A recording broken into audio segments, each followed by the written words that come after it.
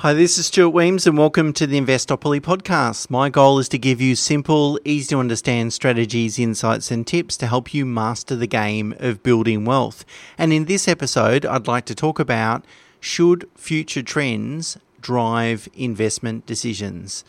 So when searching for future returns, sometimes people turn their mind to whatever the popular trend or narrative is at any particular time, and then think about, how can they invest in a way that's going to benefit. So things like green energy, mainstream adoption of electric vehicles, greater focus on cybersecurity, these sorts of trends can invite people to really think about, well, how can I invest today so this trend persists, as a lot of people might expect, that I'm going to benefit from that.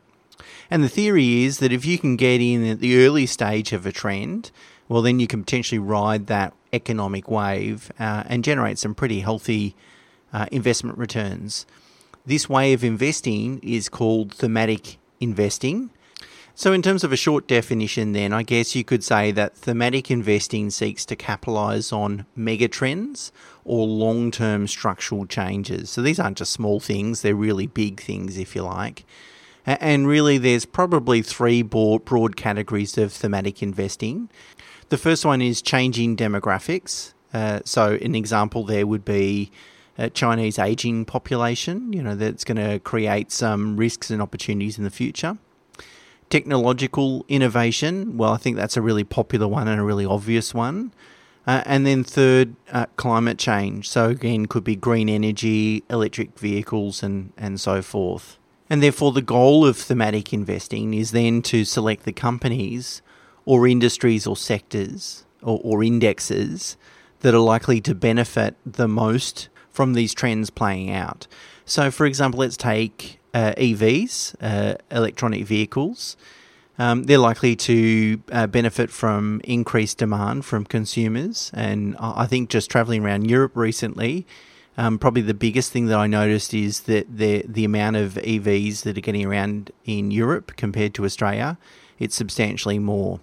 But, as the country has a greater focus on climate change and dealing with those matters, as individuals, we can make those choices to, reflect our, views and concerns.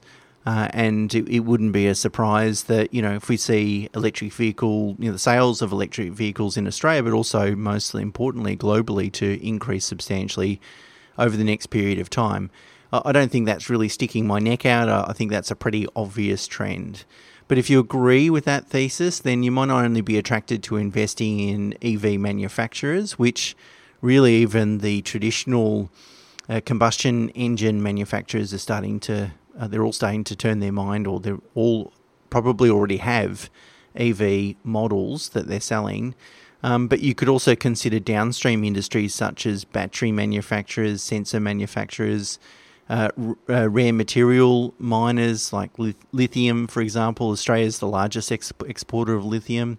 So thematic investing can be quite a complex strategy to put together, I guess. You've got to have a deep understanding of the trend, really understand its risks and opportunities, and then think about the industries and manufacturers, either upstream or downstream, that are going to benefit from that trend persisting, if that's what you're anticipating. Now, one of the big challenges with thematic investing is being right.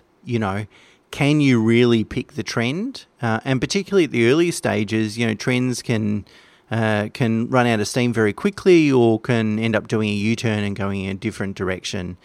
And the problem also is that often our expectations, our future expectations, are shaped by our worldview, personal experiences, the dominant narrative of the day, all these sorts of things, which may or may not be useful in making investment decisions. For example, if I am a climate change activist and I've got very strong views in that regard, maybe I will have very strong views that everyone's going to one day drive an electric vehicle, which may or may not be the case. But my point is that if we have really strong views that aren't related to investment decisions, bringing those strong views into investment decisions always doesn't serve us, because that's not how markets work. And the markets are made up of lots of different participants that have different vested interests and different views and outcomes and so forth. So that's always going to be the challenge, that things change or that our own view impacts those investment decisions. So take EVs for, again, electronic vehicles. I'm going to pick on them a little bit because they're kind of a popular theme. Of course, over the last sort of 10 or more years, there's been substantial advancements made with respect to electronic vehicles, and probably the biggest one being the, time in between charge, the distance in which they can travel. But they've still got lots of challenges ahead of them in terms of battery storage, trying to reduce manufacturing costs, faster charging, a big one, battery recycling, and also lifetime, extending the lifetime of the EV battery. A lot of those things are, important challenges that need to be solved and that will definitely be solved over the next couple of decades. But the answer might rest with something other than lithium batteries. Maybe there's an alternative technology that hasn't been discovered yet. And that's where the inherent risk is in thematic investing, because you really are trying to predict the future. But we all know how trends ultimately play out is inherently difficult to predict. But do you need to really predict returns? Because an argument can be made that you actually don't need to predict returns. And then when actual themes eventually materialise and create value, so that is profitable businesses and sectors, they'll eventually be included in traditional share market indices anyway. So do you really need to, be in the forefront and take all that risk? Now, I share a really interesting chart put together by Research Affiliates, a US-based firm, in the links in the show notes, of course, and the blog on the website. And what this chart does is set out the top 10 companies by value each decade in the 1980s, 1990s, 2000s, and so forth. Global companies. So some of them are US, of course, or most of them are US. Others are from Europe, emerging markets, and so on and so forth. And the really interesting thing is the top 10 companies change dramatically or substantially from one decade to the next. For example, in the 2000s, Intel, the company Intel, was number 6. And then it dropped out of the top 10 in 2010, and it's still not in the top 10 in 2020. And I picked Intel because it's a tech company, and tech's really been killing it, of course. Maybe not in the last couple of months, but certainly in the last 10 years. So, indexes do change over time. And when companies start to generate profits and returns, and that value is reflected in their share price, then their weighting within the index will change. And so indexes aren't stupid. They evolve over time, and they start leaning towards sectors or markets or geographical segments or industries that are really at the forefront of that change and where the market thinks that the future value will lie. And so really that's reflected in the current indices, for example. So some of the trends, the big thematic trends are cybersecurity and healthcare because of a changing demographic. And so it's no surprise that these two sectors now represent 35% of the global index, And so naturally, if you're an index investor, you are also then arguably a thematic investor as well, because how indexes change. Of course, the main downside risk to index investing is that you're missing that first mover advantage. When an industry or a technology or a product is at its infancy, and if you can get in at that time and you're correct, it's actually going to take off, the returns are substantial. But the risk is that, and particularly with thematic investing, that you're not going to get 10 out of 10 right. In fact, it's difficult to get 1 out of 10 right, to be realistic about it. So whilst the returns are there, the risk is high. And conversely, by index investing, you're taking a lot of the risk out, and certainly you're going to forego some of those returns as well. But you don't need to pick the industries, you don't need to pick the thematics, and you don't need to be right. You've just got to follow an evidence-based, rules-based approach.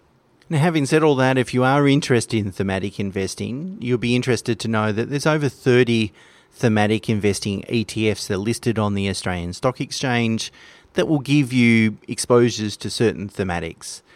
Unfortunately, most of them don't have a track record because they're relatively new. Most of them haven't been around for more than 3 years. And that's my first concern with these products, is that you need to have a track record of returns and most important, performance. How do they perform? You might not get the returns because maybe the market's been smashed in a particular sector, but how has the ETF performed compared to how you expected it to perform? Is it really reflecting the thematic that you're seeking? And unless you have a track record, that's impossible to work out. My second concern with some of these is that you've really got to look into the construction of the underlying index that they're following. Often ETFs will seek to create as much diversification as possible, but with diversifying, you end up potentially watering down the effectiveness of attacking a particular thematic. And so what will happen is that if we're after a particular thematic, there might be a handful of companies that just do that one thing that you're after. And then there's a whole bunch more companies that do that one thing, but it's part of, maybe it's only 5% of the company or 10% of the company.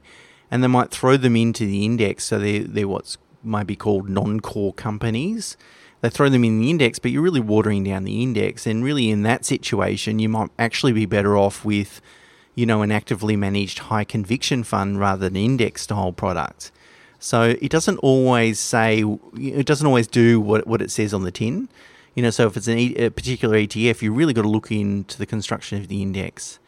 And finally, just as an aside, really, you've really got to understand how big is that ETF, so how much money is invested in it. Because if it's not sustainable for the ETF provider to run it, then it will eventually disappear, in which case then you either got to crystallise a loss or a capital gain. But either way, if you want to invest in a product or invest in a thematic for, say, a 5-year period, well, it's not going to work if the ETF provider pulls that product after 2 years. In fact, you could end up losing money as a result of that. So an ETF really has to attract around about $50 million in Australia to make it viable. So if you're considering ETF and it's got less invested than that, then you really got to consider the risk of that product being wound up and as a result not being able to pursue that investment strategy. Another way to use thematic investing is to have a core and satellite strategy. So your core strategy might be, 80 or 90% of my investments will be in a core strategy, so the stuff that I talk about, which is broad-based indexing, rules-based approach, utilising various indexing strategies, but not trying to predict trends or take really substantial risks. And then the satellite part of your portfolio might account for 10 or 20%, and that might include your thematic investing and as well as any other sort of styles of investing. So it doesn't have to be all in. You can introduce some thematic investing into your investment approach. However, I don't use thematic investing either personally, nor do I recommend it to my clients, because for all the reasons that I just alluded to, it's a high risk strategy, so it doesn't always pay off. And also, I can already get those exposures in the different types of index products and index strategies that we utilise within what we do at ProSolution. So I think it's already reflected in what we do and why take that additional risk, and they do come at additional higher cost. But the most important reason that I don't use thematic investing is that my goal is not to achieve the highest absolute return. Let me say that again because it might sound really strange for a financial advisor to say this, but my goal is not to achieve the highest absolute return. Because I know that if you do that, if you end up chasing returns, you'll end up taking unacceptable risk, or ultimately, and as the evidence shows, you actually in the long run will underachieve in terms of returns. My goal is to maximize longer term performance. And the best way to do that is to achieve a return of 7 or 8% per annum on average for the next 30 years. If you do that, you will absolutely beat 99% of other investors out there. It doesn't sound exciting or sexy, And it doesn't sound extraordinary, but it is absolutely extraordinary if you can do that, because the results are outstanding. For example, if I achieve a 7.5% return for the next 20 years, my investment will be worth 4 times than what it is today. So I invest $100 in 20 years, it's $400. Okay, that's okay. If I hold it for another 10 years, so 30 years in total, it'll be worth 9 times what it's worth today, $900. 9 times your assets in 30 years. That is the power of compounding growth. And the only way you're going to do that is if you aim for maximizing long-term returns. If you aim for maximizing short-term returns and you think, I can achieve something above average and earn 12% in the next year, all you'll end up doing is making a mistake. You'll miss the timing of it because no one really can predict timing of these things, how markets behave. And I think the last couple of months is a perfect example of that. And it will fall apart and it just won't work. And all the evidence demonstrates that that's the case. Instead, what I do is approach it and say, if I can earn 7 or 8%, hopefully more, over the next 20 years for clients, that will absolutely change their life. And most importantly, it will ensure that they meet their lifestyle goals. You really just need to have the discipline to stick to a low-cost, evidence-based, rules-based approach. And that's why investing is simple, but not easy. Simple to understand, sometimes quite challenging to implement. Okay, that's it for me for this week. Until next week, bye for now.